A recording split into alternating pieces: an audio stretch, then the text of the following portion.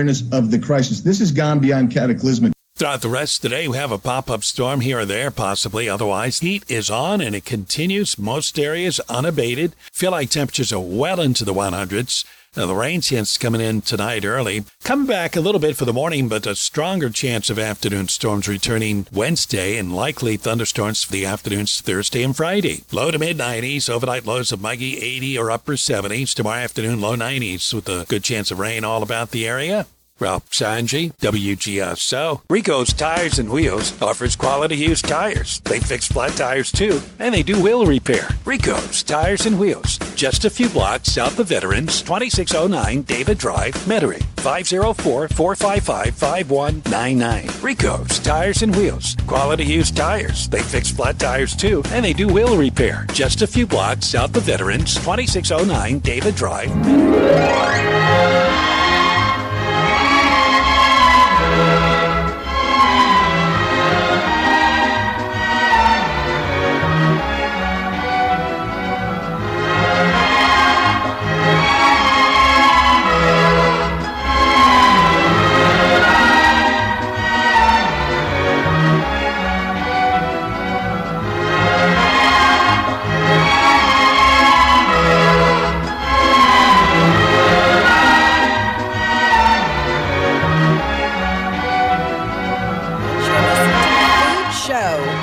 On this very beautiful Tuesday, I'm Marianne Fitzmaurice, and I'd love to talk food with you.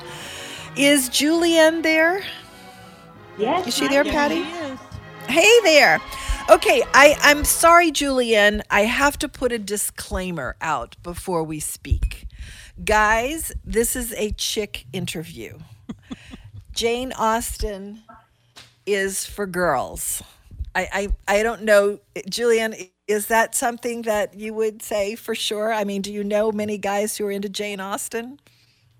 Absolutely. And so, guys, please do not shut off your radios. There are many men into Jane Austen for the literature, the time period, the history. Absolutely. No kidding. Okay. Well, I have a long history with Jane Austen. I am very much an Austenite. And if there are guys that are interested in this, that's great. This is a food interview, but it comes with the passion that women in particular have for Jane Austen. And I am kind of fascinated from an historical perspective about the way people lived back then. And I'm very glad that we live with the kinds of kitchens and things that we have now. But you're American, obviously. So how did you get into this? Well, actually, I have also a passion for Jane Austen, and I love to write. I love history, and I love to cook. So dining with Jane Austen was an attempt to put all my interests together. And Jane Austen was also interested in food. When you look at all the food references in your letters, you can see she was quite a foodie. And when you put those letters in sequence, you realize you can tell the story of her life through the foods on her plate. And that's what Dining with Jane Austen does. Okay, so the reason that Julianne is on, I didn't even say that, is that she has a book called Dining with Jane Austen. This is not your first book, though, is it? You have a couple of historical Jane Austen type books, right? I have a couple of historic books, and yes, another Jane Austen type book. So I do have Love Lore, Symbols, Legends, and Recipes for Romance was my first book a long time ago. Then I have a food book based in Kansas City because that's where I live, and we have an historic farmers market. So I did a book with our local farmers cooking through the seasons of the year. And then just out in the UK and due out right now in the US, I have Martha Lloyd's household book, the original manuscript from Jane Austen's kitchen. And that is the household book, which is like a cookbook, but it also has home remedies and livestock and human cures. That household book was compiled by Jane Austen's closest friend who lived with her as she was writing or revising her novels. In fact, a number of the recipes in that book I modernized for Dining with Jane Austen. So that's a source I've been working with since 2012. So the person, I thought it was her sister that lived with her. It was just who was what was the woman's name? It was a friend of hers that lived with her. Well, you are right. Her sister Cassandra did live with her, but Chawton Cottage has several bedrooms, and Martha Lloyd was Jane and Cassandra's mutual friend from the time Jane was 13 and Cassandra was 16, and Martha was 23. They lived in the same area and became close friends. And Jane's mother Jane and Cassandra's mother lived in Chawton Cottage too. So Chawton Cottage is the home we most associate with Jane Austen. It is in Hampshire County. It's about 20 minutes from Winchester, just outside of a small town called Alton. And that is a world-renowned Jane Austen site. And if you just look at the signatures in the guest book, you do see people from around the globe have visited Jane Austen's house. That's how popular her novels are. Oh, yeah, yeah. Well, I went to her when she lived in Bath, as they like to say. They specifically tell you to say it that way. It was a museum, but not a very big one, and really kind of rather disappointing. Have you been there to that one? Well, that is, the Jane Austen Center is very much like a visitor center. Yeah. And it gives you an idea of Jane Austen's years in Bath. And she lived there from 1801 to 1805. And actually, in 1806, she moved to Southampton. So it gives you a flavor of her years there, but it's not her house. It's just a row house on Gay Street where Jane did live for a very brief period of time on the street, but not in that house. Yeah, I felt like it was disappointing because it doesn't give you the character of what she wrote about, which was the country house. And it sounds like Martha was her Charlotte Lucas, maybe. I think very much she was a dependable and true friend like Charlotte Lucas. I say in my introduction to my Martha biography that Martha seems content with her circumstances like Charlotte Lucas did. Yeah. But Jane was also a close friend like Miss Smith in Persuasion, and she gave good advice like the governess, Mrs. Weston, and Emma. So she has some characteristics of many of Jane Austen's characters. And Martha was also close to Jane's sister Cassandra. So those three women had much correspondence during those years. Even though they lived together, they would travel to visit family members in other parts of the county and other parts of the country. And so there were lots of letters back and forth, which tells us a lot about their relationship and their interests and their opinions. Yeah.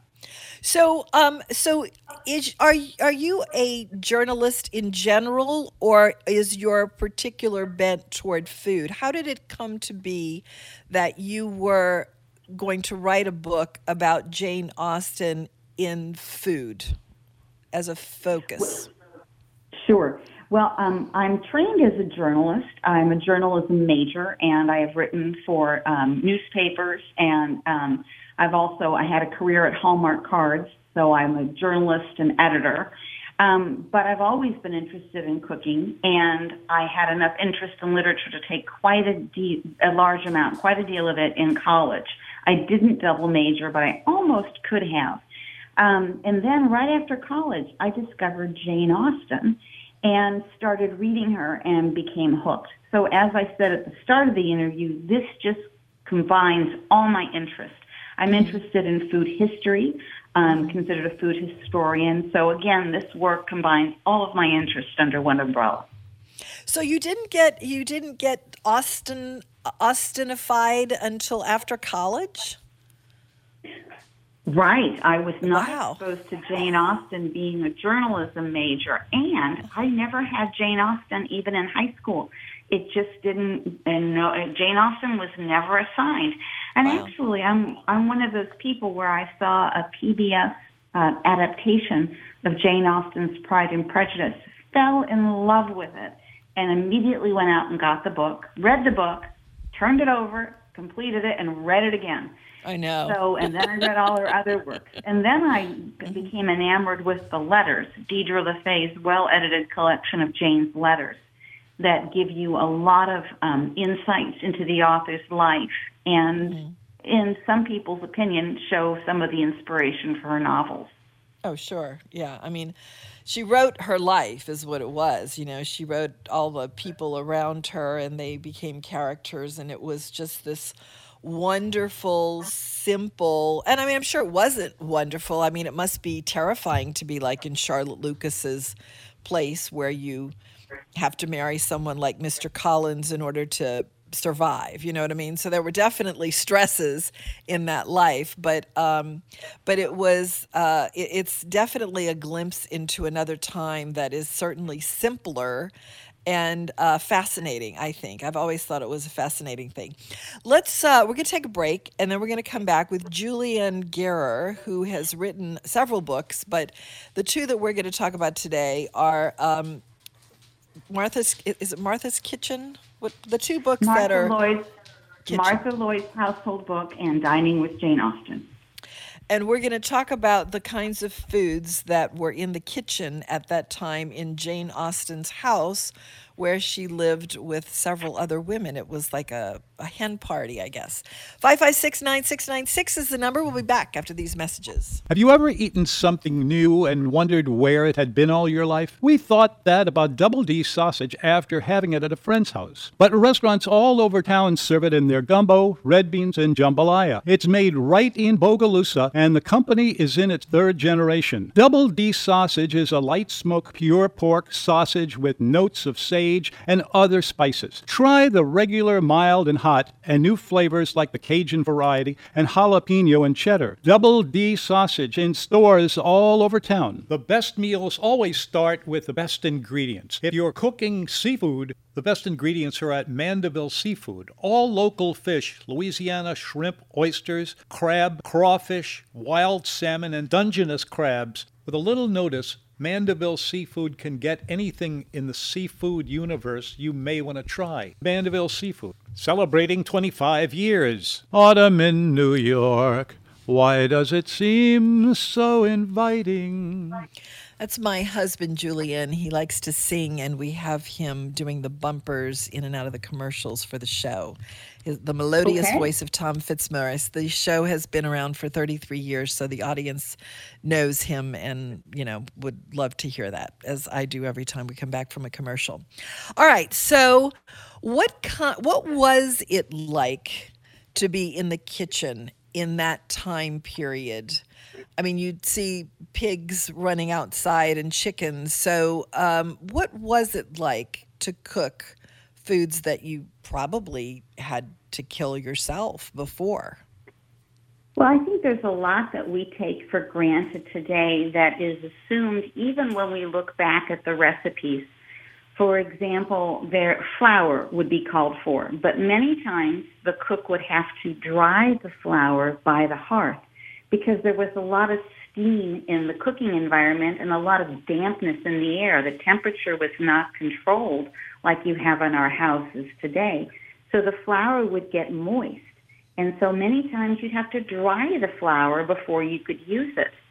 If you wanted to have sugar in a recipe, you would need to break it off the sugar cone and grind it up in a mortar and pestle. Spices you might be able to get from the local apothecary. Many of the herbs you would get from your own kitchen garden. So you would be growing some of those ingredients. And yes, some of the animals on the farm would end up on your dinner table. If not, you would get them from the local butcher. When you mentioned the chickens, in particular, that was a typical female duty, was running the poultry yard. And, you know, it's funny that you called this a hen party because really it's a primary responsibility for women. When you think about it, livestock has a particular butchering season depending on the livestock. And game, wild game, there are particular hunting seasons. But poultry, the meat and the eggs, That's the only area of the working farm that provides food for the table year-round, and women are responsible for that. So it's a very important duty to have. Wow. So, who did the cooking? Was it? It sounds like in Jane's house that it was a shared duty among all the women. But if you were living in a more traditional house, what I always found interesting about the Jane Austen books was that it was assumed, and you were expected to believe that the people, the central characters, were not wealthy at all, but just ordinary folk, but they had a full staff of servants. Did you ever think that was odd? Well, let's correct a couple of assumptions there. First, in Jane Austen's house in Chawton, there was not a shared duty of the cooking. They had hired women to do the cooking. One of them was named Littleworth. Now, Jane would make the breakfast because it was simple, and she would put toast on the hearth and make the tea. So that was pretty easy. But there was always a cook who would actually do the actual cooking. Now, women were responsible for running the household, so she would manage the cook, and she would manage the scullery maid. And if she were in a large house, she would manage the entire staff. So Jane does often write of the Midland sort, but she also writes of the aristocrats, Lady Catherine de Bourgh, for example, in Pride and Prejudice. She also writes of people who are somewhat below the Midland class. So she writes about a number of different classes. In particular, in Persuasion, you see the emergence of that middle class, with them being able to afford more goods because of the wealth they've earned through trade. So there are quite a few different classes that Jane writes about, and no, she was not really cooking in the kitchen, nor was Martha. Okay. But they the recipes, did they come up with the recipes, or they just collected the recipes from the cooks and wrote the book based on that? Well, they didn't collect the recipes from the cook. What they did is they shared recipes among their friends and their relatives, and they may have also borrowed books from the local circulating library. There were several prominent cooking luminaries at the time: Hannah Glass, Charlotte Mason, Elizabeth Raffles, that created popular cookbooks. Now, books were expensive, so if you couldn't afford to buy one, as we can today, we can buy many of them, but then you could have a subscription to the circulating library. And so you could check the book out. You could write some of these recipes in your household book. And then when it came time to order dinner for the week or for the day, you could tell the cook, I want to do beef a la daube, or a Rico mutton, or cabbage pudding. And you could copy out the recipe and hand it to the cook. Now, what's different about Martha Lloyd's book is there are lots of splatters and stains, so it's quite possible that book saw some action in the kitchen. But Jane's elder brother, Edward Knight, he was first Edward Austen, but later became Knight. He ended up inheriting 2 large estates. Their cookbook is pristine, so they are probably doing what you see in the frontispiece of Hannah Glass's The Art of Cookery Made Plain and Easy. Someone is copying out the recipe to hand to the cook. So it's possible some of these recipes were in the family for generations and generations. Martha's book looks like she started it, and then after she died, 1 or 2 people added a recipe or 2. Other times you'll see a household book where it has been handed down through generations of women. And there are a couple examples of that. One is within the Austen family on Jane Austen's father's side. So it just depends on the family whether or not they kept a household book large enough to be added to and handed down between the generations. So what sort of things are in the book? What kind of food was eaten? What were popular dishes back then? Sure. Well, as you can imagine, there was a lot of meat, both beef and lamb and pork, a lot of poultry, and venison. Now, venison is a dish of the aristocrats, but Jane and Martha could get venison from Jane's brother Edward because he had a lot of land, and then he had the right to hunt the deer on the land. There are lots of vegetables. So even though the diet was heavy in meat and eggs, there are a lot of vegetables that are either fresh from the garden or preserved by potting, drying, jugging, etc. Then there are breads, there are biscuits, and what they call biscuits over there are more like cookies or crackers to us, depending on the type of biscuit made. There are buns and, of course, homemade breads.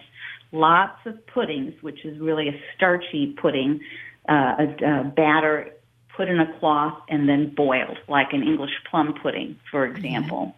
Mm-hmm. Then there are lots of sauces, like a fish sauce, white sauce for fish, a lot of condiments, like walnut ketchup that could be used to flavor dishes.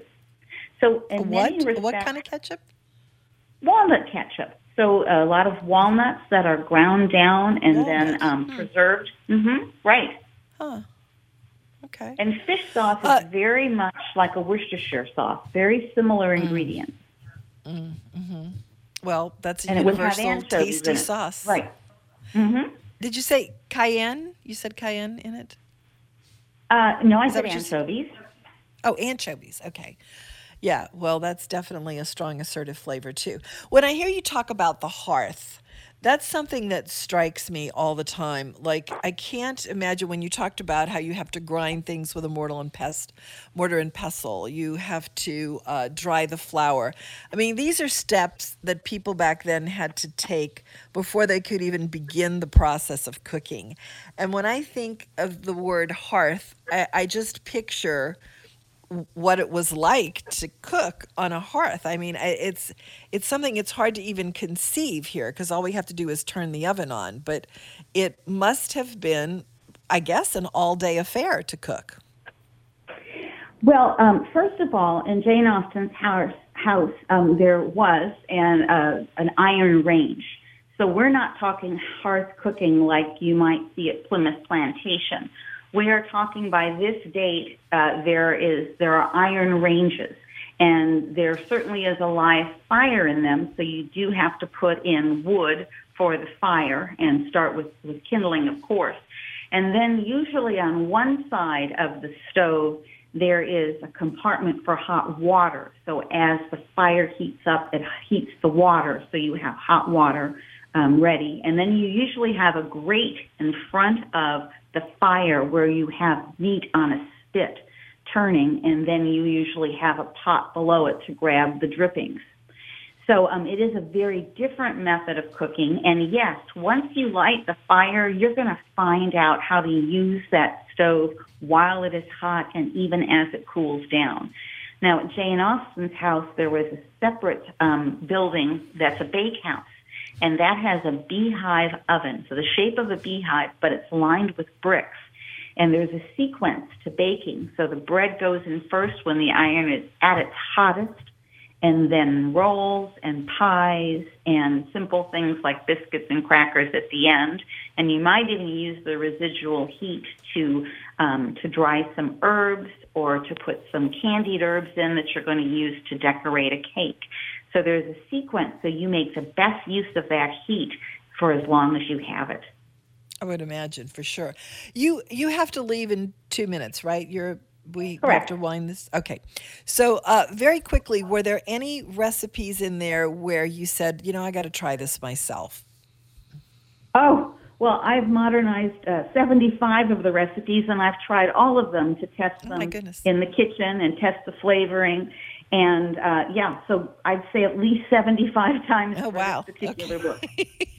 Okay, well, let's just wind it up now, and let me ask you to please say what the name of the book is and where they can get the book, because if if you've modernized them, so it sounds like you've taken the recipes and modernized them, and people may indeed want to do that. Yes, it's Dining with Jane Austen. It is available at my website, which is diningwithjaneausten.org. It's also on Amazon and eBay. Dining with Jane Austen. And Martha, do you want to also promote Martha Lloyd's? Sure. Martha Lloyd's Household Book. And there's a subtitle, which is long, the original manuscript from Jane Austen's Kitchen. That one is available through, it's on Amazon. It's University of Chicago Press, and the publisher of the book is the Bodleian Library, Bodlein. That's University of Oxford. And I think also B. Dalton's has it on their website. So if you put in Martha Lloyd's Household Book, you will probably get a number of sites where you can buy the book, and some with free shipping. Also, your name, I'm sure you could look it up that way. Julianne Gerer. So. Yeah. All right, thank you. Appreciate it. Thank you for being with us. Julianne Gerer, who has followed Jane Austen. Bye-bye. Bye-bye. All right, time for the news. Louisiana Radio Network, 2:30. Louisiana Radio Network, I'm Brooke Thorington. Attorney General Jeff Landry is partnering with Alabama's AG to catalog alleged incidents of censorship by social media companies. Matt Doyle has the story. Landry says he's received numerous complaints from Louisianans alleging their posts have been hidden or removed and their social media accounts banned or obscured for political content. Landry believes tech companies shouldn't have that kind of power. We know that big tech is controlling more and more of our particular lives. They're intruding into that. And they have actually created a virtual public square that we believe the First Amendment applies to. He asked residents who've had those experiences to leave a detailed response at the AG's website. I'm Matt Doyle. The state reports 93 COVID fatalities today and more than 6,000 new cases. 2,859 are in Louisiana hospitals with COVID, an increase of 139 from Monday. 91% of those in the hospital are reportedly unvaccinated. LRN. Tiger Rag. For a little while, things were a bit quiet on the bayou. But now, fans are back in the stands, and armored trucks are backed up to the locker rooms. The name, image, likeness era is here. And LSU sports will never be the same.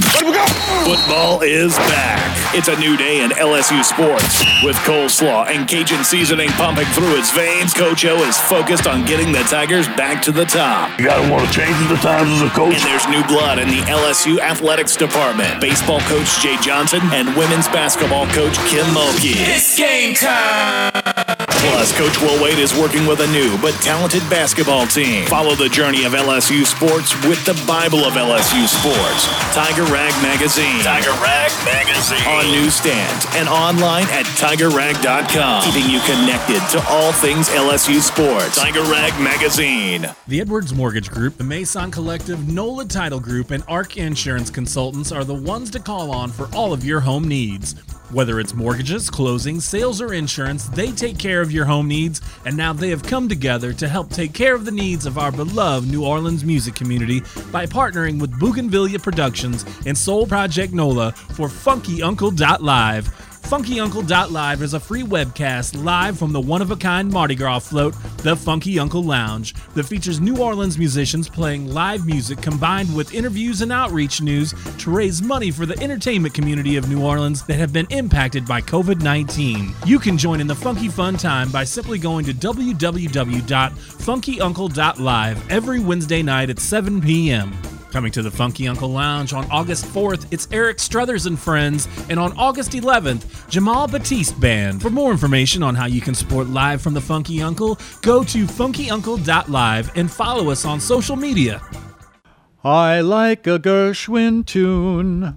How about you?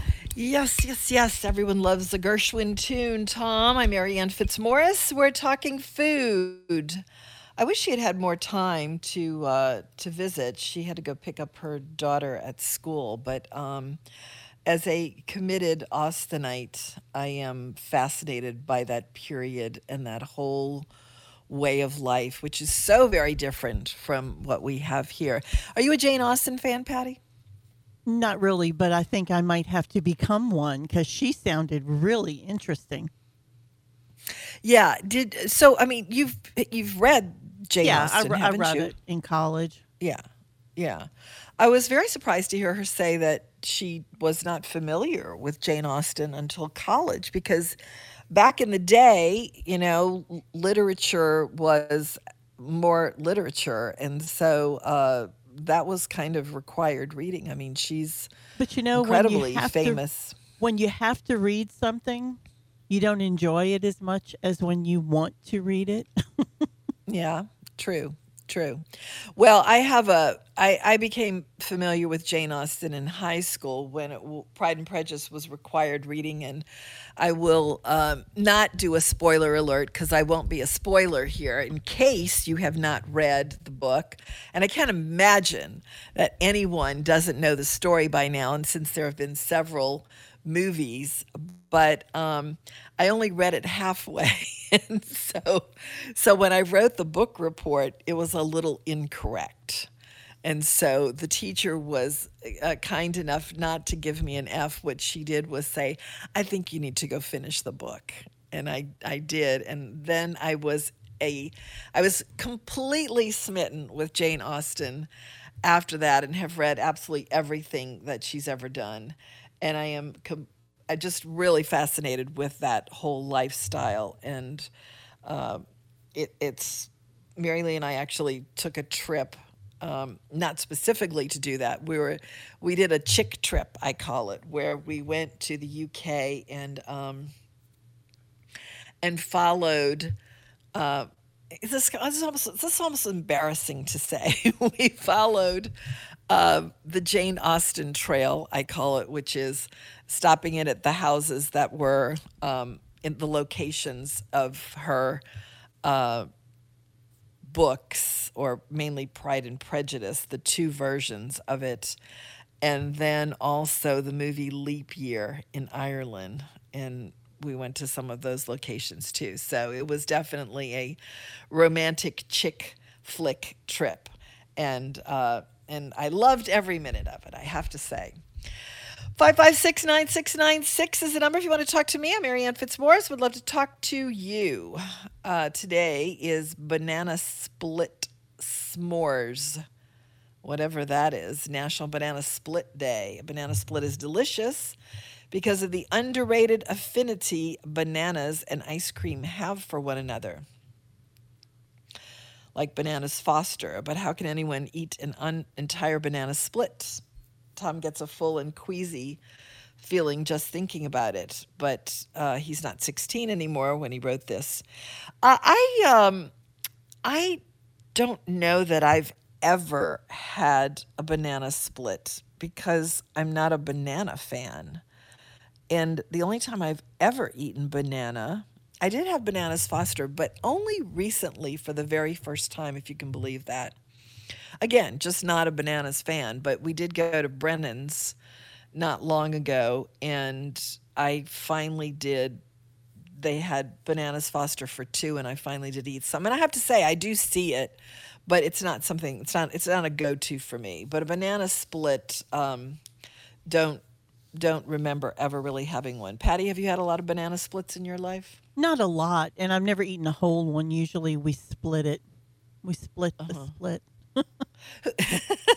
Who has them? I guess you could get them at any ice cream counter. Oh yeah, counter. Baskin-Robbins has them. You know, there's a place in Metairie called Todd's Yogurt. Have you ever had that?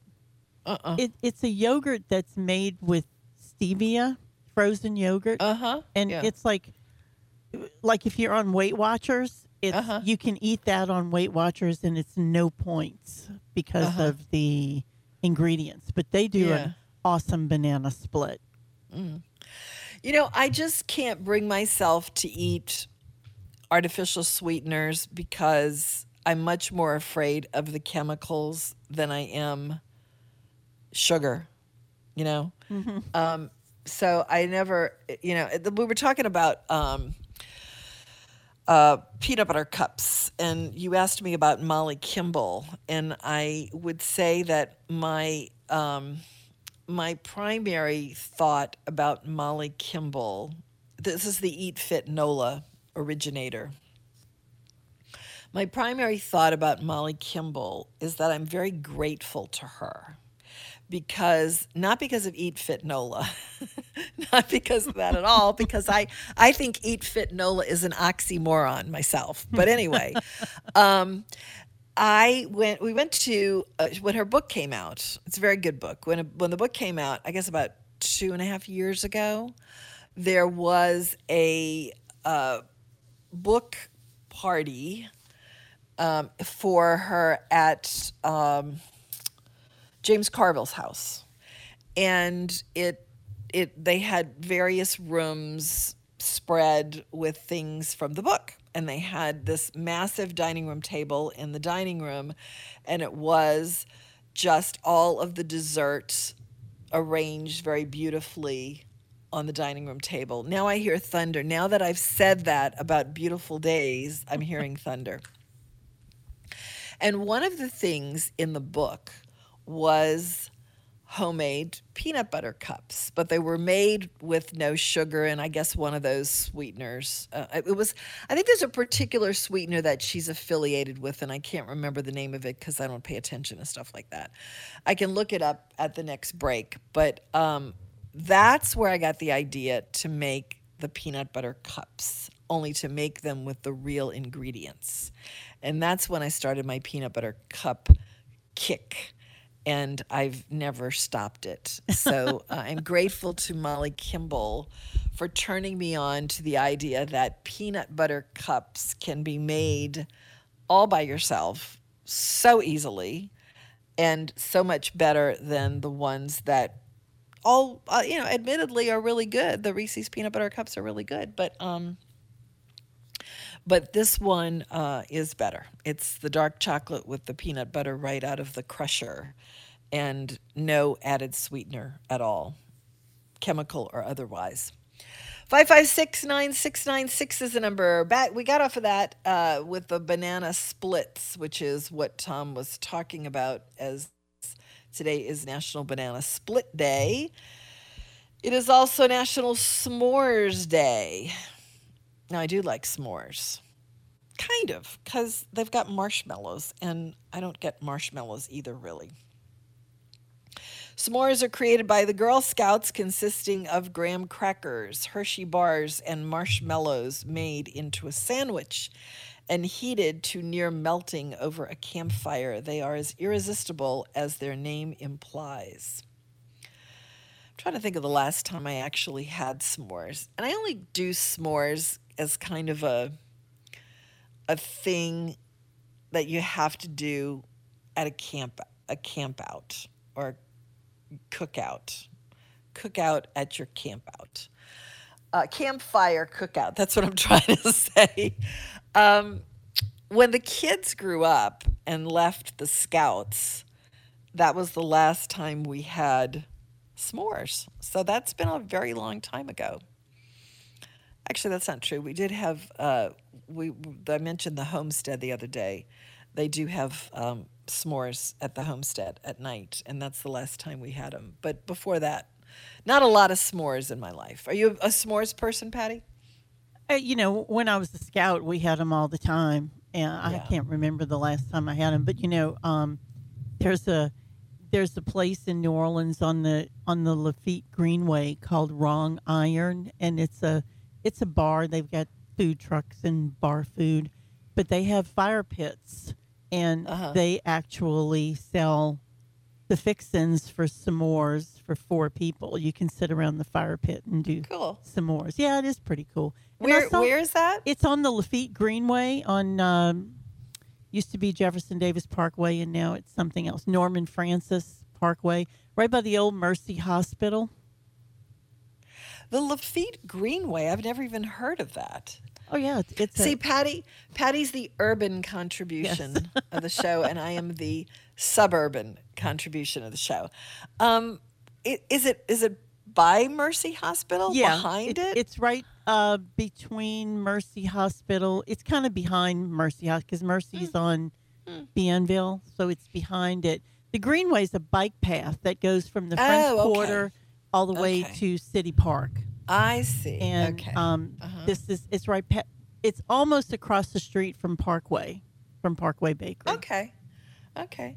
See, I've never even heard of that. I just and it's like the urban version of our Tammany Trace. Yes. Okay. And how long has that been around? Oh gosh, it's been it's probably been 3 or 4 years. Oh, you scared me. I thought you were going to say 10 years. Oh no. Okay. Phew. It just recently got finished. I'd say in the last 2 years it's finished. They've been working on it. It begins, by the tourist station on Basin Street. Yeah. That's where it starts. Okay. And it goes. And so now to I City can Park. offer as an excuse for my ignorance that all anyone's been talking about for the last 2 years is COVID. So right. That's why I don't know about it. Because I actually do think I would have known about that. I think you would have too. And I've just simply never heard of it. And so they have these fire pits along the trail, or like a trailhead. This is in the bar, in this bar called Wrong Iron. It's mostly outdoors. Okay. And so they have like 5 or 6 of these big fire pits with chairs around it. Okay. They're pretty cool. Gosh, Patty, you sure do get around. That's all I can say. As opposed to me, who does not. What? Well, we have to change that. We have to get you over there. No, I think I'm a homebody for the foreseeable future. 556-9696 is the number. We'll take a break. We'll be right back.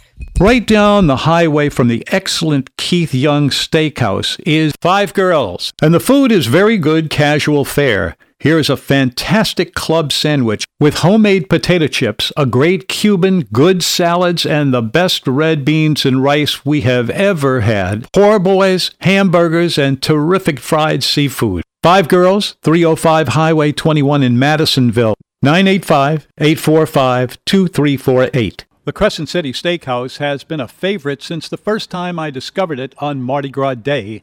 This old-fashioned steakhouse hasn't changed much since it opened in 1934. I love the steaks. Here is prime beef, dry-aged in-house, a great T-bone or porterhouse steak. The Vojkovic family has welcomed generations of locals to this special place, and they'd love to welcome you. Crescent City Steakhouse, 1001 North Broad, 821-3271. I'll take Manhattan, the Bronx, and Staten Island, too. Thank you, Tom. Patty, are the heavens about to break open over there? Yes, they are. Yeah. It's about to come down over here, too. All right, today is the birthday in 1814 of Henri Nestle, the founder of the chocolate company that bears his name. A great deal of his success came from his breakthrough in making milk chocolate, which is credited with making chocolate candy possible. His business began with nut oils, bottled water, and lemonade. He invented infant formulas, which until that time were unheard of. He saw it as a way for undernourished children with distressed or absent mothers to stay healthy. Nestle is now one of the biggest producers in the world of all kinds of food. All I can think of is Nestle's chocolate chips, which is how everyone cuts their teeth on chocolate chips, wouldn't you say? Yes, I Would you would. think, Patty? Mm-hmm. Yeah. And I haven't had them in that's not true. I did have them on Father's Day because we went to Chifuncta's, and Michael Gottlieb had this gigantic glazed donut that he brought to the table instead of the sesame seed boule that I like. And the donut was large enough to keep Tom busy the entire time, but neither one of us, neither Mary Lee nor I, had more than a bite of it because it was super sweet.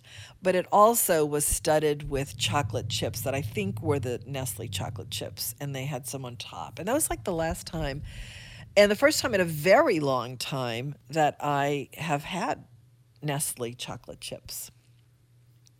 Now I want to go get some just to remind myself of what they taste like, because it's been, like I said, I'm now into the 88% chocolate for my chocolate, 88% cocoa. So we're moving on up. It's also the birthday of Jimmy Dean, 1928. The sausage line he started spun him off, but kept his name a few years ago, saying that they wanted a different spokesman. Huh? He should have started Seth Ward Sausages then. That's his real name. My They're mother still using him really in commercials. It's kind of creepy. Wait, they still are? They're still using his voice. Yeah, it's kind of creepy. Well, my mom was I think Jimmy Dean's sausage is good. Do you like it? I think it's really good, actually. Yeah, I think it's a good product. I haven't had it in a long time, but I would really, to use an expression my nephew likes to use, go ham on it if it was sitting in front of me for breakfast, because it's really good, I think. And my mom, there was this time, I grew up, as I've said this many times before, Patty, these sad stories predate you, but I grew up with Vienna sausages. But my mother's coup de grace was a Christmas Eve party that she had every year. And on the menu at the Christmas Eve party, she's going to haunt me, I think. We had Gino's pizza rolls. We had mock oyster patties. Do you know what those are, Patty? Yes, I do. I really like those. Okay, somebody just turned off the radio saying, "Oh, I can't listen to these two chicks anymore. I just can't." So it's for those people who are not familiar, it is an actual patty shell. That's where the goodness ends if we're talking gourmet stuff. And it's mushrooms from a can chopped with broccoli. And this is all, I guess there's cream in there somewhere. And then there's that garlic cheese in a tube that was one of the central ingredients in spinach Madeleine locally. This was like one of the biggest markets in the country for that garlic cheese tube. Did you know that, Patty? No, I didn't. Yeah. And it's like this local area, this kept those people around far longer than anybody else in the United States would have. Because spinach Madeleine's kind of like a signature dish here for some inexplicable reason. And my niece is really into spinach Madeleine. And for every Thanksgiving, every single one, she would bring spinach Madeleine along with some story about how something went wrong in the preparation of spinach Madeleine. It's like you could count on the dish and you could count on the story. and then the fateful day happened when the spinach Madeleine garlic cheese tube was no longer available, and that was pretty traumatic. Anyway, so my mom had these mock oyster patties. She had the Gino's pizza rolls, but the big thing on the menu was that recipe that's on the side, I think, of the Jimmy Dean roll, which is like a biscuit dough and cheese and the spicy Jimmy Dean sausage. And you rolled all that up into a ball and you baked it. And I got to say, it was really good. So speaking of old-time cooking, we have Dan on the phone who wants to tell you about old-time cooking. Okay. All right. So anyway, that's my Jimmy Dean. No, there was another thing my mom did with Jimmy Dean sausage, which was kind of her signature dish. She actually won a prize for this once. Really? Yeah, It was she called it Cabbage Delight. And what it was cabbage. It was diced potatoes, diced very small, onion, and Jimmy Dean sausage. And so she would saute all the previous ingredients, and then the Jimmy Dean sausage would go on top of it all. And then she would bake that. And it was actually incredibly delicious tasting, okay? Except the sausage did kick off a bit of grease. Yeah. And Tom arrived at my house in my world for his first dinner, and it was my mom's prized Cabbage Delight.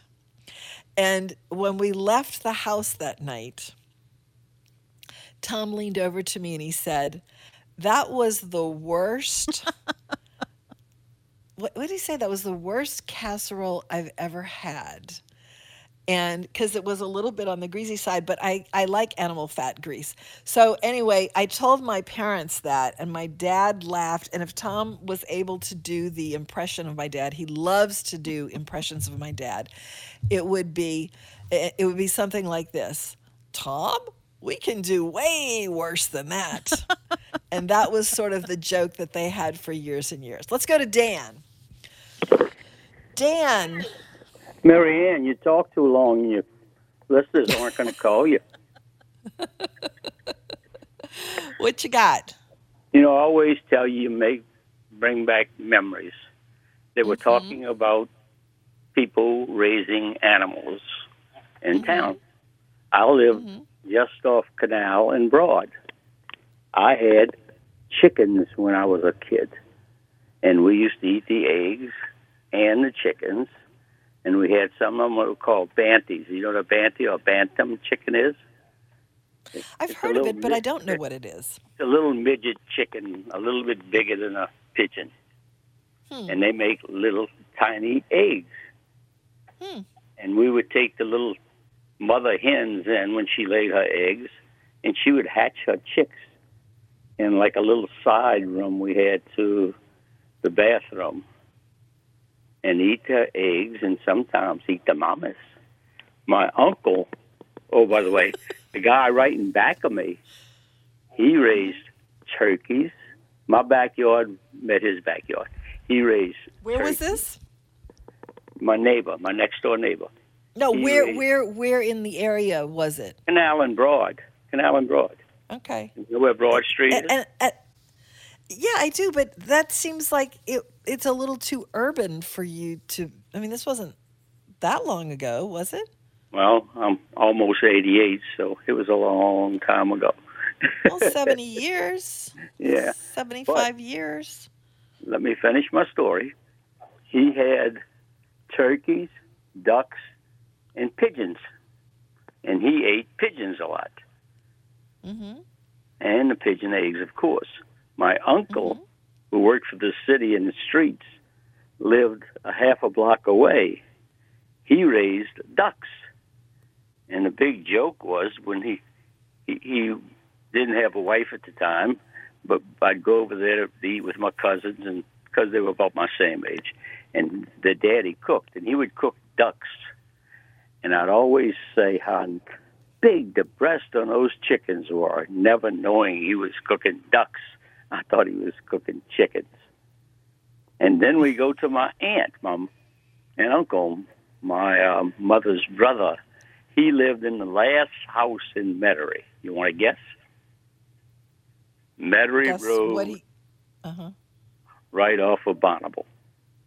That was the last house in Metairie. He had cows, pigs, chickens, ducks, and God knows what else. And he killed his animals and ate them right there on Bonneville and Veterans. I'm so glad I'm too young for this. A few blocks away from him, if you cross Veterans Highway, which wasn't a highway, it was a canal back then. They had a little footbridge that you could cross, and walked about 2 blocks. I forgot the name of the street now. But they had an Indian mound there, and you could dig for broken Indian arrowheads and stuff like that. You didn't let me finish my story yesterday when I was talking about water. Oh, my goodness, Dan. I'm sorry. I'm racking up all these half-finished stories. Okay. Unfortunately, you got about a minute and a half to finish them all, okay? Okay, I'm going to do this in a hurry. My mother was a twin, and they were born in Abita Springs. My mother is named Anita, and that was supposed to be the Indian lady that discovered the springs, and her name was Abita. So the twins were Abita and Anita. Goodbye. Okay. Abita and Anita. Is Steve still there? Let me just ask him if he wants to hold on. He's going to call back after the news. Oh, okay. All right. Wow, that's like, it's a punchline. He was probably itching to tell the rest of that story. All right. that's it for this hour. We will come back with Steve after the top of the hour and whatever else we want to talk about. If you would like to call, 556-9696 is the number. Thinking about Jimmy Dean's sausage now, and I may have to wind up going to get some of that. I think about it often when I'm at the store and I see it, that it immediately sparks those memories, but I never, ever get it. And maybe I will have to break down and get it since I've been talking about it. Quickly, Tom's Deaf Dining Rule number 511 is about all we have time for. Tarte tatin, regardless of which master French baker makes it, is not as good as a well-made American apple pie. I don't know, Tom. I'm not a big apple pie fan, but I do. I like any French tart with any ingredients, so it'd be kind of tough to beat that in my book. All right, we do not have a guest at 3 o'clock, as we often do. It's just going to be us coming back after the news, so stick with us, and we can talk about s'mores and all kinds of things. It is 3 o'clock, WGSO New Orleans, News Time, Louisiana Radio Network. USA Radio News with Tim Berg. I realized pretty quickly that if you look up stupid stuff in the dictionary, there's a picture of this bill. Louisiana Republican Senator John Kennedy never one to mince words, speaking there on Fox News. That as the Senate, by a 69-30 margin, passes a $1.2 trillion infrastructure bill, a bill that includes money set aside for roads, bridges, and transit. New York Governor Andrew Cuomo is resigning following a bombshell sexual harassment report. The state attorneys general announcing the findings of her 5-month investigation into allegations from multiple women that Cuomo created a sexually hostile work environment. The report concludes the Democrat touched their intimate body parts and made unwanted advances. You're listening to USA Radio News. The reviews for Extendivite are amazing. Amazon customer. It's amazing. I just ordered my second bottle. In 1 month, my blood pressure dropped significantly. I no longer get chest pain after I exercise. The reviews are spot on. My target is to get off of BP meds, and if it keeps going like this, I see a light at the end of the tunnel. Amazon customer. Extendivite works great. This product has made my blood pressure and cholesterol stable. I highly recommend it. Amazon customer. Excellent herbal formula. I've been using it to keep my cardiovascular system fine-tuned. Extendivite is only $69.95 for a 2-month supply. To order, call 1-877-928-8822 or visit heartdrop.com. That's HEARTDROP.com. Extend your life with Extendovite. A Texas judge is making a ruling regarding Democrats from Texas who left the state. State District Judge Brad Urrutia ruled in favor of Texas Democrats who fled the state last month to block Republican-backed voting integrity legislation. Texas House Speaker Dade Phelan and other officials are now barred from arresting the lawmakers. The judge, a Democrat, signed the order on August 8th, issuing the injunction. From the West Coast USA Radio News Bureau, I'm Lance Pry. Amazon is now paying customers up to $1,000 in damages for products sold by third-party sellers that cause personal injury or harm. The company is saying buyers can contact Amazon's customer service, which will notify the third party of the issue. If the seller rejects the claim, Amazon will step up and address the problem themselves.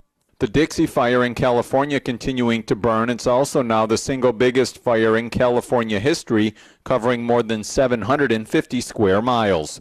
This is USA Radio News. Now you can fly anywhere in the world and pay discount prices on your airline tickets. Book a flight today to London, Paris, Madrid, or anywhere else you want to go and pay a lot less guaranteed. Call the International Travel Department right now at Low Cost Airlines. 800-215-5141. 800-215-5141. That's 800-215-5141.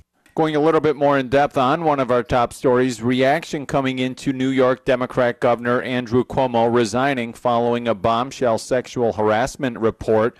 Former New York Governor George Pataki telling Fox Business, You know, Neil, it's a sad day for New York. It had to happen. The handwriting was on the wall. If the investigations had been allowed to be completed by the legislature, he would have been impeached. So this wasn't an act of courage. It was just a sad day. Throughout the rest of the day, we have a pop-up storm here or there, possibly. Otherwise, heat is on and it continues. Most areas unabated. Feel like temperatures are well into the 100s. Now, the rain chance coming in tonight early. Coming back a little bit for the morning, but a stronger chance of afternoon storms returning Wednesday and likely thunderstorms for the afternoons Thursday and Friday. Low to mid-90s, overnight lows of muggy 80 or upper 70s. Tomorrow afternoon, low 90s with a good chance of rain all about the area. Ralph Sanji, WGSO. Rico's Tires and Wheels offers quality used tires. They fix flat tires too, and they do wheel repair. Rico's Tires and Wheels, just a few blocks south of Veterans, 2609 David Drive, Metairie, 504-455-5199. Rico's Tires and Wheels, quality used tires. They fix flat tires too, and they do wheel repair. Just a few blocks south of Veterans, 2609 David Drive, Metairie, 504-455-5199.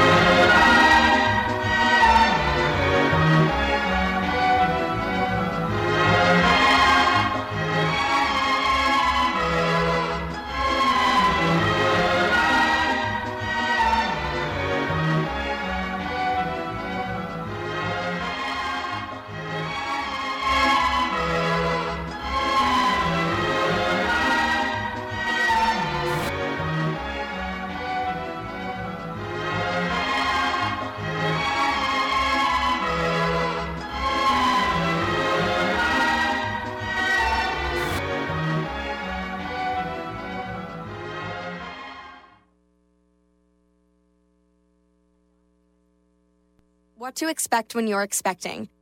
A teenager. Learning the lingo. Today I'm going to help parents translate teen slang. Now, when a teen says something is on fleek, it's exactly like saying, that's rad. It simply means that something is awesome or cool. Another one is totes. It's exactly like saying, totally, just shorter. As in, I totes love going to the mall with Becca. Another word you might hear is jelly. Jelly is a shorter, better way to say jealous. As in, Chloe, I am like so jelly of your unicorn phone case. You don't have to speak teen to be a perfect parent. Thousands of teens in foster care will think you're, rad just the same. To learn more, visit adoptuskids.org. A public service announcement brought to you by the U.S. Department of Health and Human Services, Adopt U.S. Kids, and the Ad Council. All right, we are back. I thought we were still on, but we weren't, clearly. All right, what I said was it's time for the second course of the food show, second hour on this now rainy day outside. I should have kept my mouth shut and not talked about how beautiful it was. And then I asked Patty if it was raining over there and then realized that we were off the air. So let's go to Steve now. Hi. You just never know, Steve. You just never know. You're absolutely right. And it always sneaks up and grabs you from behind. It keeps you guessing, That's it. Our goal is to keep you guessing. All right. I love your chocolate snobbery with your 88% now. Oh, yes. I used to love when... And I don't bother anymore, but when people were wine snobs, and I knew it, I was going over to their house, and they were going to have this, fantastic red wine, and I don't like red wine.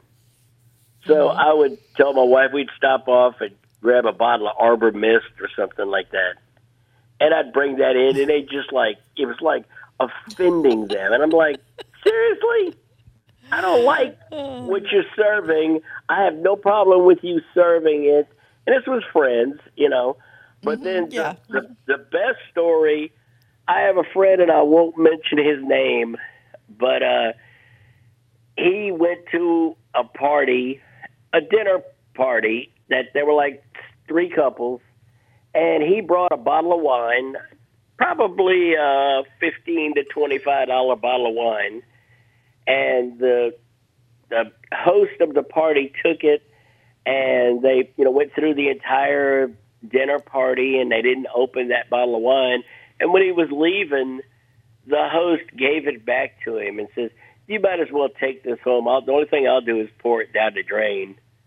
And I was gosh. Like, you are kidding me. Now, that is snobbery that ought to be punched in the nose. Oh, wow. Yeah. Yeah. It would have been better for him to pour it down the drain. Or maybe he's like me and he can't bear the idea that something is going to waste. So in the spirit of, conservation. No, that's not what it was. It was in the spirit of, I am too cool to drink. Oh, was it? crap. Okay. Yeah. But because he would always tell you how much this bottle of wine that he was opening now cost. I see. Okay. So, well, in the case of me, I try to kick chocolate. It's a lifelong habit, but I'm doing yeoman's work here that you all can't see, and so I need my chocolate as a mood booster. There's nothing wrong. I accept that, and after Greg went into all the flavonoids that I was missing by kicking chocolate, I said, "Screw it, I'm going back to get some." So that I did. But there's nothing wrong. There's nothing wrong with if you got something you like and you want to do the best of it in your opinion. There's nothing wrong with that. It's like your husband said. If you think it's good, it is good. Well, you know what? It's actually not. It's not that. Here's how I got to 88% chocolate. I was going to the Rouses near my house, and they have an 85% bar, or is it a 77%? I think it was 77. And I would go in there if there was a chocolate emergency. And the whole reason I started on this particular brand of chocolate was that I couldn't admit to my daughter, because I told her to take all the 72% Trader Joe's out of the house when she moved and not to let me have any. And so I was trying to make it look like I was really being good and not eating any chocolate. So I didn't ask her for any of it. And Trader Joe's on the other side of the lake. And like I said, I don't get out much. So I had to find an alternate source of chocolate. So I went to the Rouses and I picked up this 85% bar. Not 80, I think it was 85% or 77. And then I would go in there and I think I told a story about this one checker that always gets me when I'm doing the chocolate, and she's got this jaundiced eye and she laughs, and I said, "I know it's a chocolate emergency." So they were out of it one day, and instead of me taking it as a sign from God that I really need to quit, I went to Aquistapaces and all they had was the 88%, and now that's what I'm getting. God wouldn't do that to you. So anyway, it's an innocent way that I've gone up the chain. That's it. Yeah. It's okay. It's only, banana splits, I love them. I don't eat them anywhere as much as I should or shouldn't. Mm-hmm. And, you started talking about that Christmas Eve party. Oh, my God, my parents were famous for it. And it was such a heartbreak when, I guess, about 96, when Susan and I moved over here to the North Shore. We were living in Shreveport for a few years, helping her mom before her mom passed. And we came back, and we were at that party in 96, and so many of their friends were gone. That it just, and we told them, next year we're going to the bonfires for Christmas Eve. And have you done that? Yes. I've never done it. I want to do it. Do it. It's worth it. But it was a good way to stop we told my parents, we said, that, that house was, we probably had 100 people in a 3-bedroom 1958 house every Christmas Eve. And there were probably good times. Yeah, there were probably 10 this Christmas Eve, and it was mostly family. You know, my brothers and me and my wife and their wife. It's sad and, when that happens. Yeah, it is. And we just kind of told my parents, next year we're going to stop this, and we're going to the bonfires. And we took them to the bonfires. And the next year we had the party over here, and stopped that after that year. But it was what a joyous memory. It's probably my favorite memories of Christmas Eve, was the Christmas Eve party. And Jimmy Dean sausage, I still love those little biscuits that you could get. I think it's a good sausage. I do. I think it's a really tasty sausage. Mary Lee described, we used to love Thanksgiving here. It was just like a favorite holiday. It was always her favorite holiday. And I guess about 10 years ago, it started to fall apart when her cousin and her parents didn't come, and they switched holidays and they came to Christmas instead of that. And then year after year, it just got more and more depressing. And now, about 4 or 5 years ago, Mary Lee goes, Thanksgiving's the most depressing holiday. After being the big deal that it was. Absolutely. Tell her to have a bunch of kids and start her own. Yeah. Well, what happened with Thanksgiving was Jackson, our first grandson, is born 2 days before that. So we were going out to California. So then, when you get into a habit and the people who do it are never, you can't tell if they're there or not, then it just fell apart, and it's sad. Yeah. But anyway, so many other things did too. So there you go. Yeah, absolutely. All right. Okay. Well, Take it's been wonderful. Well, thank you. All right. Talk to you later. Bye. Okay. If Michael 75 would like to hold on, we will come to him right after the break. 556-9696. One of my all-time favorite restaurants is the legendary Pascal's Manali. It's now open for lunch Wednesday through Friday with happy hour specials in the dining room every day. Tuesdays, enjoy 2-for-1 appetizers and Hansa's vodka martinis. Wednesday and Thursdays, wine and beer specials. Fridays, lunch martinis are $5. Say hello to my friend Thomas at that great oyster bar when you go to Pascal's Manali, 1838 Napoleon Avenue. Reservations are recommended. Call 895-4877. Mandeville Seafood has been a local favorite, serving their house-made roast beef poor boys, seafood poor boys, and even a French fry poor boy in a fast, casual environment. Here is an extensive menu of salads and sandwiches and fried seafood, baskets and platters, as well as sides like stuffed artichokes, meat pies, and jalapeno cheese bites, and we love the very attentive service here at Mandeville Seafood Restaurant and Market, celebrating 25 years. Night and day, you are the one. Yes, indeed. Let's go to Michael, 75. Hey, Mary Ann, you are a victim of the early chirp syndrome. Uh-oh, what is that? That's if you're at the racetrack and your horse is leading by 5 lengths in the stretch and you say, we've won it.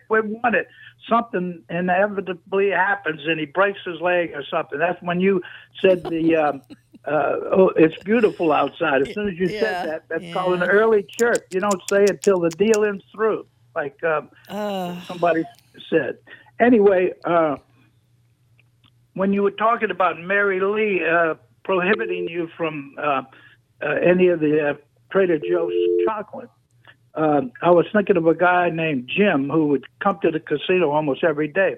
And for a few months, I didn't see him. Then I see him about 5 or 6 months later. Jim, how you been? Where you been? He says, I can't go into the casino. I said, why? He said, I sent them a letter saying not to let me in. And I said, well, why are you in now? He said, I used a different name. So that was you with the chocolate. Oh.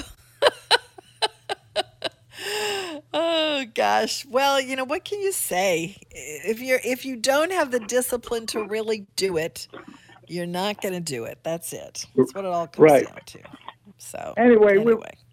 We were driving in the county of Somerset, and we went to a little city called Bath, and we went to a restaurant there and had some delicious lamb.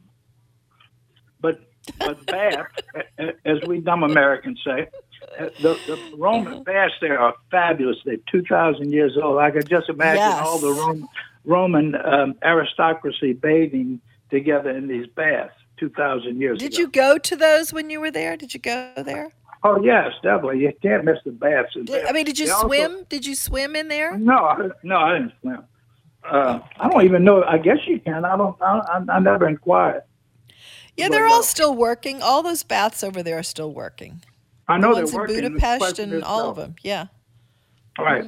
And believe I'm not great on Jane Austen. I like the male English author named Charles Dickens, and I have a collection of his first editions. I love it. A Tale of Two Cities. You have a collection of his first editions, do you? Right.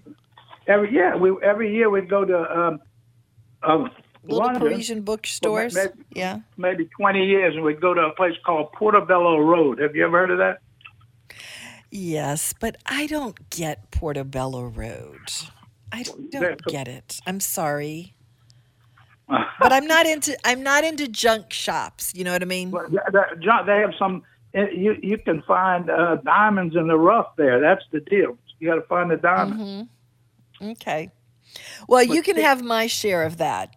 I've been to Portobello Road once for the whole festivities, and never again. Well, that's where I got all of Dickens. Mm-hmm. There's a great shop there. But my favorite author of all is Victor Hugo, who wrote, of course, the greatest novel ever written, Les Miserables, the greatest play ever written, Les Miserables. And didn't he also write The Hunchback of Notre Dame? That is correct. Was that? Yeah. Okay. Okay.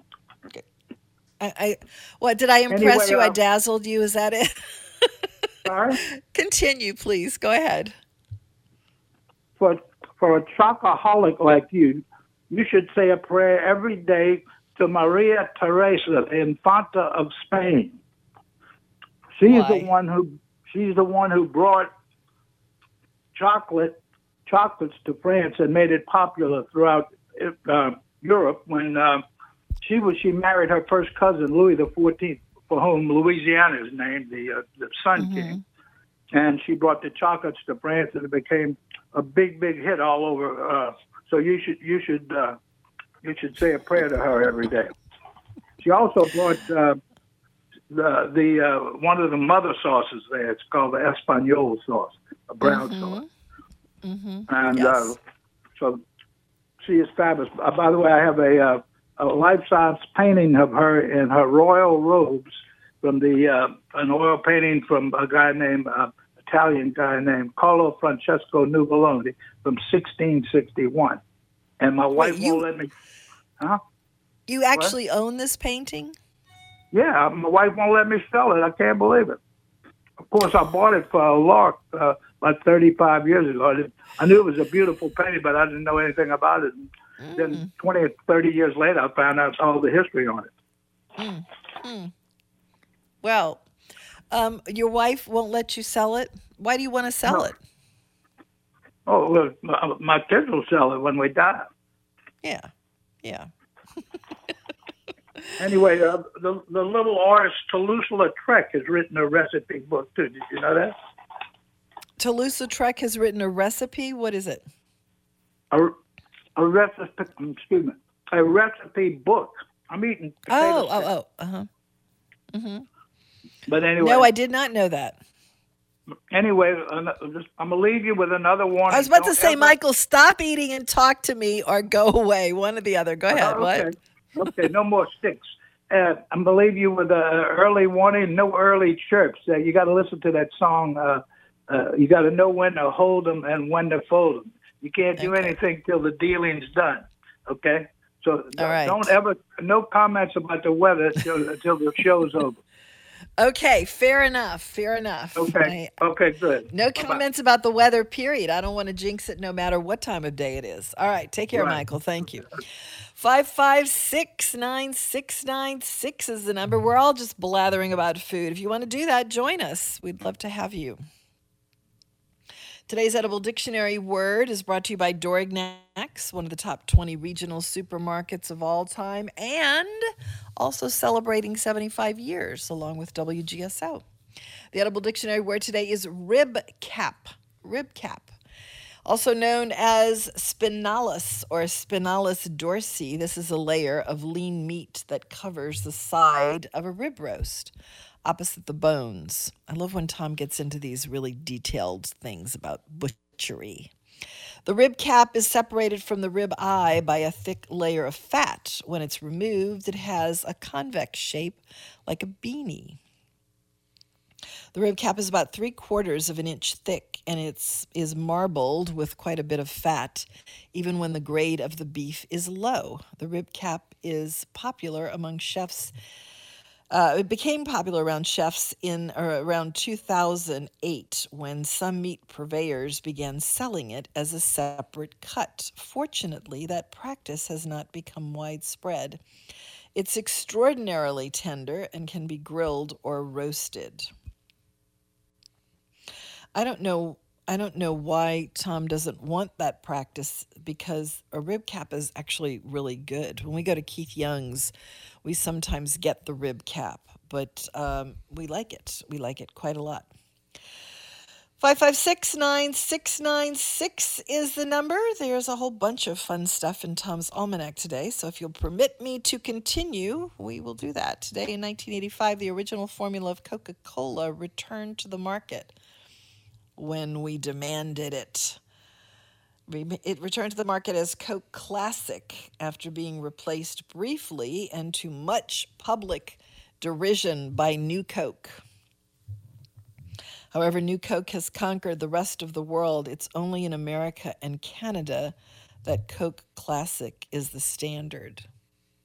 I don't know. I've never looked for Coke Classic a lot outside of this country, but I see it, and whenever I'm looking for a Coke outside this country, it's available, and I'm able to get it. 556-9696 is the number. Today's feast day of St. Lawrence, who is the namesake for my grade school out in Kenner. And I didn't realize what a great education I had until after it was over. St. Lawrence managed the church's meager funds when it was still being persecuted by Rome. He is the patron saint of brewers, cooks, confectioners, and restaurateurs. It seems like there's an awful lot of saints who are the patron saint of hospitality workers, which is why Tom, I guess, has something in his almanac called the Saints. Because we have a lot of brewers, cooks, bartenders, and restaurateurs in this city. I mean, that's what we do here. Words to drink by today. This is from the Devil's Dictionary, which I'm going to have to go into Tom's office. I say I'm going to do this, but I don't know that I really am, because Tom's office is dense with books, floor to ceiling, wall to wall. And although I've been there and looked for things, I've never specifically looked for a certain book, except once or twice. And when I've done that once or twice, I always marvel at how hard it is to find a book in there. So if I was looking for the Devil's Dictionary, I'm not sure that I would actually be able to find it. But I am most curious about this particular publication that Tom references with some frequency in the almanac. So the words to drink by today are from the Devil's Dictionary. Ambrose Bierce. And it is potable, It's a definition, potable, suitable for drinking. Water is said to be potable. Indeed, some declare it our natural beverage, although even they find it palatable only when suffering from the recurrent disorder known as thirst, for which it is a medicine. Upon nothing has so great and diligent ingenuity been brought to bear to all ages and in all countries except the most uncivilized, as upon the invention of substitutes for water. To hold that this general aversion to that liquid has no basis in the preservative instinct of the race as to be unscientific, and without science we are as the snakes and toads. Very dense, very, very dense indeed. And this quote was obviously offered before bottled water became a thing. And I'm sure if Ambrose Bierce was alive today, and I'm going to have to look him up to see when he died, he would find the idea that we are paying for bottled water probably quite hilarious, as I do and a lot of other people do. And we talked about yesterday with the water lady. 556-9696 is the number. It is now time for Louisiana Radio Network News. It's 3 o'clock. Louisiana Radio Network, I'm Matt Doyle. Additional restrictions could be coming as the state approaches 3,000 COVID patients in the hospital. While giving a COVID update to the Board of Regents, State Health Officer Dr. Joe Cantor expressed great concern over the rising number of COVID patients in Louisiana hospitals. If we don't peak within a week or two, it's just simply going to be a catastrophic situation for hospitals. And Cantor says that's why more mitigation measures may be needed. Not only are hospitalizations rising, but so are deaths. The state reported 93 COVID fatalities on Tuesday, the highest single-day increase since January 8th. I'm Jeff Palermo. And a landmark international report on climate change shows that should the world not reach carbon neutrality by 2050, the region that Louisiana is in could see temperature increases of 6 degrees compared to the average temperature between 1995 and 2014. Also on deck would be an extra 15 days a year of temperatures over 104 degrees. LRN. Tiger Rag. For a little while, things were a bit quiet on the bayou. But now, fans are back in the stands, and armored trucks are backed up to the locker rooms.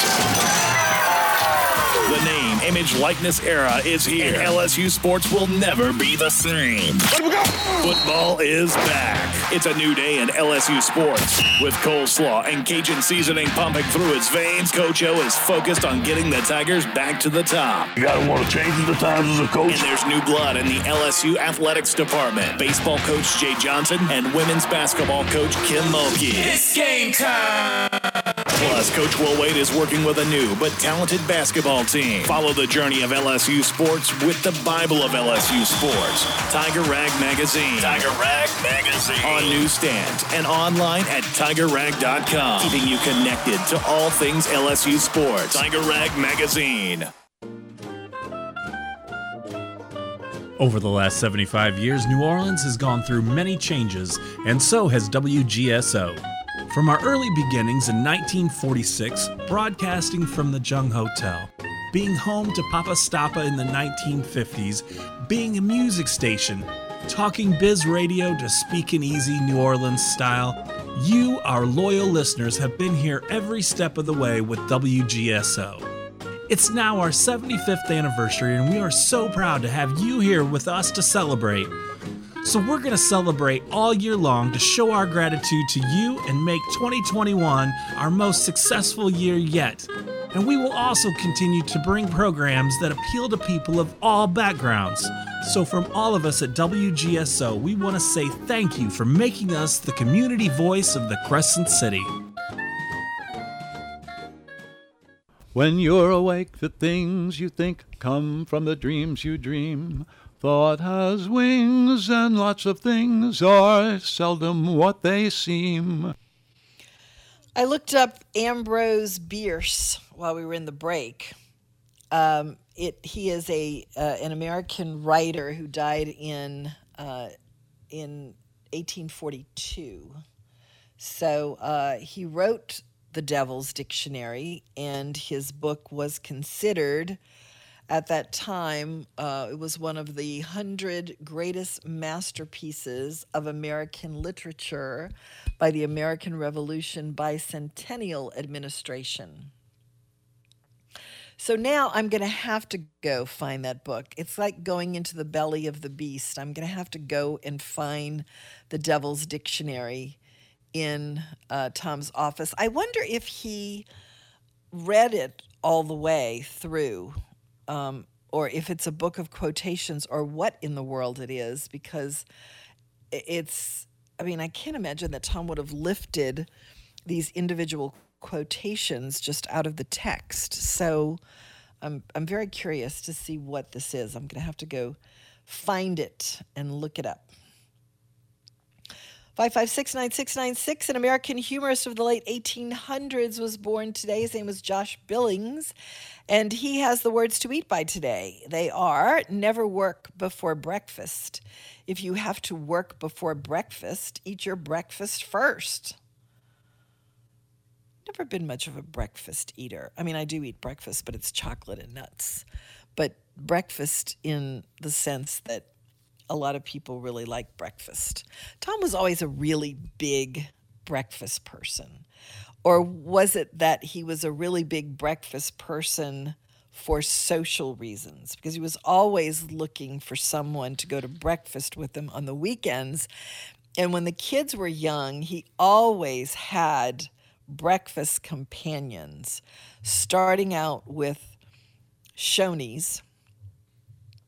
Saturdays would be breakfast with the kids. So he would take the kids out, and they would do breakfast at Shoney's and be gone all day, and it was great. And then in 1996, we went on our first family vacation, and we went out west. And I was going to mention this yesterday, actually.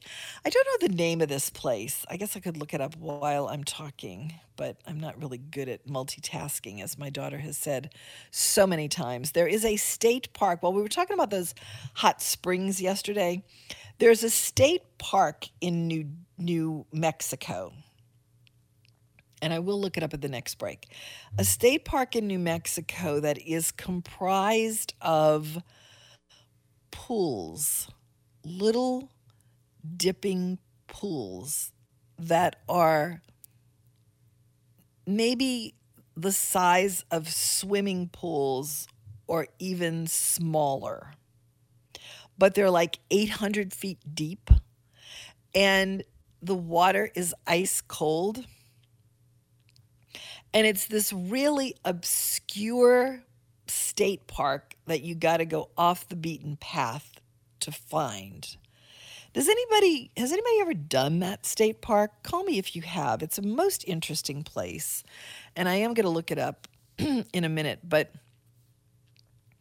that is one of the places we discovered on our first family vacation out west. And we also discovered the courtyard on that vacation. It was in Texas when Tom had us. I was always a 5-star hotel person, and Tom was always a Best Western kind of person. And I won eventually, but I remember the first family vacation we took, we were in this Best Western in Dallas. And I just thought, okay, we're not doing this. So we moved to the courtyard, and that was where Mary Lee learned to swim in the pool, and that was where we learned about the courtyard breakfast, which was a definite step up from Shoney's. And so began the many years of the kids going to the courtyard for breakfast. And I remember joining them sometimes, but we definitely did like the courtyard. This is so long ago, it really is bringing back memories. But there was a woman that used to make Mary Lee's bacon extra crispy for her just because, and they did that for years and years and years. Anyway, Tom is a very big breakfast person, always has been. And then it was just up to me to go to breakfast with Tom, and I only did it every now and then, but we're doing it a lot more. So Tom would say that is 100% correct, to have your breakfast as soon as you can and to always eat a big breakfast. And what's really weird about it is if Tom wasn't doing Saturday, he didn't eat breakfast. All he would eat is toast with jam on it. I feel kind of bad for Tom because I haven't gotten any toast for him to have jam. He's been eating like a gourmet breakfast with all of these leftover omelets, and he seems to like them rather well. He hasn't asked about toast or jam, but sometimes I feel like I ought to go get him some, but I don't, because he doesn't need all that sugar. He eats too much, way too much sugar, and always has. 5569696 is the number. Another thing I wanted to, I was thinking about this, Patty. Patty and I don't talk about the show. We sort of operate independently, although that's probably a bad idea, don't you think, Patty? Yeah, I think it probably is. But one of the things that I wanted to pitch to you, Patty, to run down is the Bluebell ice cream advertising campaign. Not so much the ice cream, which of course we'll talk about, but just the popularity of that particular campaign. Because every time I hear that song, I just go into this dream state, and it's just this, big smile, and I just want to be in a hammock with a gallon of Bluebell ice cream, even though I don't usually eat Bluebell ice cream, but I just really do. I mean, it has that kind of emotional effect on me. By the way, Michael, it's not raining here anymore. It's now sunny again. So there are campaigns that you only remember the product as an afterthought. You're more interested in the campaign. And the reason I bring this up, and I do want to do that, Patty, I definitely want to do that. But I only bring that up because today in the Almanac, Tom references one of maybe the best examples of that in my memory. It is the birthday of Clara Peller, who was the old lady in the Wendy's commercial that yelled, "Where's the beef?" I mean, that was a phenom back in its day. I don't remember what year that was. I think it was probably like the late 80s, but it was very big, and I would love to know how it's measured, and I'm sure it is measured, but that had to really, really increase sales for Wendy's. So that's what made me think about the Bluebell commercial, because she was born, Clara Peller was, today in 1917. So that would put her at, 104? Mm-hmm. Yeah. 5569696 is the number. If you want to talk to me, I'm just here blathering on about food. I would love to blather with you. We have been talking sort of peripherally about the following things on this show so far, besides Jane Austen and the way they cooked back in her day. It is National Banana Split Day. It's National S'mores Day. It's funny that it's also the birthday of Henri Nestle, who brought candy to the world with his milk chocolate formula, because if it's National S'mores Day, that's made of, Hershey's milk chocolate, but obviously Nestle predated him. So we talked a little bit about chocolate chips, and then I started talking about my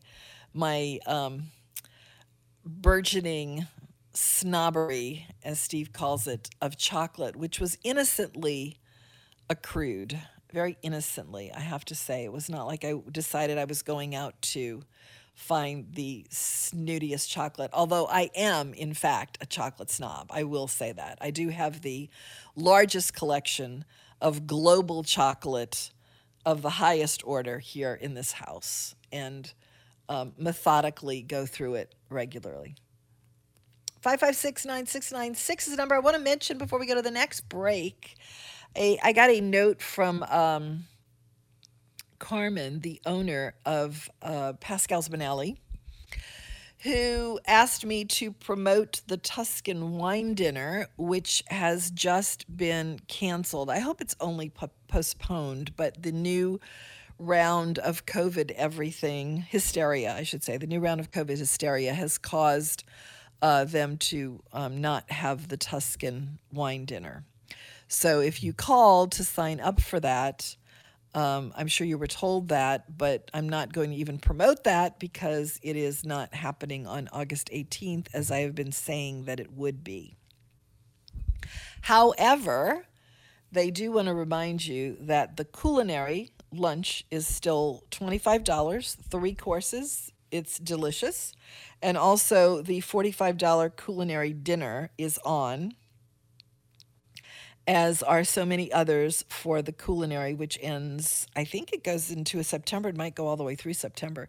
It's kind of like culinary itself has adopted the Pelican Club model, which is to extend it on both ends.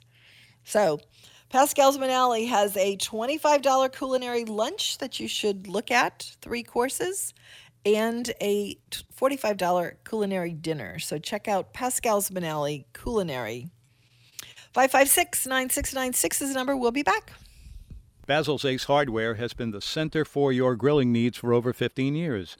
That's when I first got my big green egg, which I use more than ever lately. Fred also has Traeger grills and Weber grills and all the accessories for them, charcoal and pellets and propane, as well as rubs and grilling utensils. Remember, a great cookout always begins with the right hardware. Basil's Ace Hardware, 4419 Transcontinental Metairie, 888-8588. Keith Young Steakhouse on the North Shore in Madisonville is everything anyone thinks of when a steakhouse comes to mind. The environment is elegant and handsome. The service staff is knowledgeable, attentive, and friendly. And most important, the steaks are superb. The steakhouse sides are also great. Keith Young Steakhouse, 165 Highway 21, Madisonville, 985-845-9940. You make me feel so young. Yes, indeed. You know, I inherited this from my mom, which is too bad because she had a lot of the best intentions, but a lot of times it didn't actually happen. So when I went to the store today, I was going to get some of those tamales that I guess Paul mentioned yesterday when he claimed to be a victim of the food show and my encouraging the canned tamales from Hormel. But I bought some lettuce to make a Caesar salad. Let's go to Mike, who does not want me to keep him on hold very long. Hello, Mike. Hello. Hello. I was listening the other day, there's been a lot of discussion about chocolate, and on one particular day, you were talking about your interaction with a woman, and when you mentioned Ghirardelli chocolate, she said something to the effect that I don't eat cheap chocolate or something like that. Yes. Yes. All right, what I'm curious about, what makes chocolate superior? Is it the quality of the raw ingredients, the cacao, or is that what makes some chocolates better than other chocolates? I don't know the answer to that, but I would assume that it's very much like wine. It's the blending, it's the original ingredients, it's the sugar content, it's the... Wait.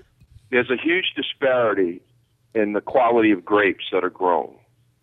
And what makes one wine superior over another wine, in addition to the wine making, is the intensity of the fruit. So that's why I'm wondering if there's certain raw chocolate, raw cacao, whatever that term is, that has more intensity. In other words, a better raw ingredient to begin with that gives the chocolatier the ability to make a better end product. With absolutely nothing to back up this statement, I would assume the answer to that is absolutely true. I've told this story before, and I will say it again. There's a place in Belgium, in Brussels, off the main Grand Place, and it's called, gosh, I'm trying to even think of the guy's name. It begins with an F, but anyway, it is a chocolate cafe, and they have on the walls all the different regions of chocolate growers, most of which is Ghana and West Africa, but also other places. And it describes all of the notes in each one of them. And then you can order just like you would off a menu, but it's just chocolate. And I think it's just like coffee, I would think, or tea, or any of those agricultural products that depend on terroir. I love that word. And all of those other things. But Mike, I would love nothing better than to have a chocolate expert on, if you'll permit me. Will the audience permit me to indulge in a chocolate expert? Well, I thought you basically had one when you had the Elmer's guy on. I mean, he sounded like he knew what he was talking about. Yeah. I want to have him on again to talk about candy making in general. But I bought my share of Godiva over the years for dates for girlfriends and all. And it always struck me, even back like in the '80s, paying $25 for a pound of chocolate is a bit ridiculous. But well, you're not into chocolate. I mean, how much do you really like it? No, I do like chocolate, but what I'm getting at is, it was a beautiful presentation with the gold box and all that. I guess they were impressed with that. And those chocolates are filled chocolates, either with solid centers or soft centers. So I get into I understand the creative aspect of all that, what you do with the chocolate to make it fancy. But when it comes, I would eat Ghirardelli chocolate and think, this is really good chocolate. I mean, it wouldn't occur to me that it was inferior in any way, I guess is what my point is. Mm-hmm. Well, I mean, you know what? I'm to the point now where you can tell that Ghirardelli is not as good as some other things that you're eating. Yes. I think that the chocolate that I'm currently enthusiastic about is a superior chocolate. It's smoother, it's denser. You can absolutely taste, you can seriously taste the difference in 3 degrees of sugar. Like I can absolutely taste the difference between the 88% and the 85%. I definitely can. I would think that difference accounts for it being more intense because of more cocoa and also less sweet. But right. I don't know if that's a qualitative thing is what I'm getting at. No, I absolutely think that it applies across the board with all the agricultural products and the nuances that go into it. Otherwise, we wouldn't have such a gigantic market for all of this, I mean, we have kind of a ridiculous amount of choices on all of this stuff. I mean, if you talk to a coffee person, they're going to talk about that. If you talk to a tea person, it's kind of astonishing, agricultural products and just the vagaries of weather and all the things that go into, just like a bottle of wine, this was a good year, this was not a good year. I mean, all that stuff is fascinating to me. But you know what? I have to say, look, I think that the Elmer's chocolate guy was really interesting. And he probably could answer those kinds of questions, but that's not his focus. Right. Elmer's chocolate is a middle-of-the-road kind of everyman's chocolate. But I would really like to talk to someone who can really talk about the growing of chocolate and all that. I know just the person, and I'm going to ask him I'm going to get him on. Okay, we're going to talk about the vagaries of it. What? Two more quick things about products. I think I heard you say that you were not at all certain once you got to 85% cocoa that it went anything higher than that, and that it jumped all the way to 100. And now I heard you just say today that you found something that's 88. Yeah. Mm-hmm. I was in Walmart the other day. Now, I'm sure this Lindt, L-I-N-D-T, probably falls into the same category as Ghirardelli chocolate snobs. Right. But without any doubt, they had a 90, they had a 95, and they had a 99 and a 100. Oh, really? Well, you know what? I'm going to go to Walmart and get all that so I can taste it myself. Yeah, a 90, 95, 99, and 100. Yeah. And then the other at the Walmart, thing, they have that? Yes, they do. The one right over here on 190. Okay. I'm going to do it. Lindt is a Swiss company, I believe. Go ahead. What? When we were going to Cancun, they had these chocolates available that were like little, they look like little bottles of liquor like they would give you on a plane. Mm-hmm. And the bottle itself was, more often it was milk chocolate, but they did have some that were dark chocolate. They were actually filled with alcohol. They would either have tequila in them or rum in them. And those things were just incredibly delicious. We just enjoyed the hell out of those. I've never seen them around here. Have you? Have you seen them anywhere? I haven't, but you see, that's not something I would look for because it has alcohol in it. So in addition now to going to get the Jimmy Dean sausage and the tamales and now the chocolate, I have to make bourbon balls. I mean, all these projects are stacking up. So I have to, the bourbon balls that Stan was talking about 2 weeks ago, I have to make some bourbon balls because apparently that's a thing too. Do you consider Lindt to be a quality chocolate, or do you think that falls in this thing? I don't care for Lindt. I don't know why I don't, but it does. It's not all that pleasing to my palate. Now, I'm very curious. I am going to go get those bars, not tomorrow. Probably I won't have it by tomorrow, and it behooves me to do this, doesn't it, Mike? I mean, it behooves me to go eat more chocolate for it's just like in the wine world, when we open a bottle of wine before it's time, we just say we've done it for science, Okay. So when I go have 4 chocolate bars, I'm going to say this is for research. I must do this for the food show. That's what I'm going to do. Yeah. So anyway, yes, I don't really up to this point, I have to say that Lindt is not one of my favorites, but maybe the darker the better. I'll have to see. You're going to have to give me a heads up when you have your chocolate expert on, so I'll make sure I don't miss the show. Okay. All right. All right. You mean you don't listen every day, Mike? I try, but sometimes you got to take care of business. All right. Take care. Bye-bye. 556-9696 is the number. That just about does it for us. I know exactly who I'm going to have on to talk chocolate, probably 2 different people, because we do have some really exclusive chocolatiers here. And they're high level and they're expensive, but they're artisan of the highest order. Oh, Louis, let's go to Louis real quick. Louise. Is it Louise or Louis? Louis. Hi, Louis. Oh, Louis. How are you, man? Hey, Louis. Louis Columnares. Yes, hey. Yes, hi. How are you?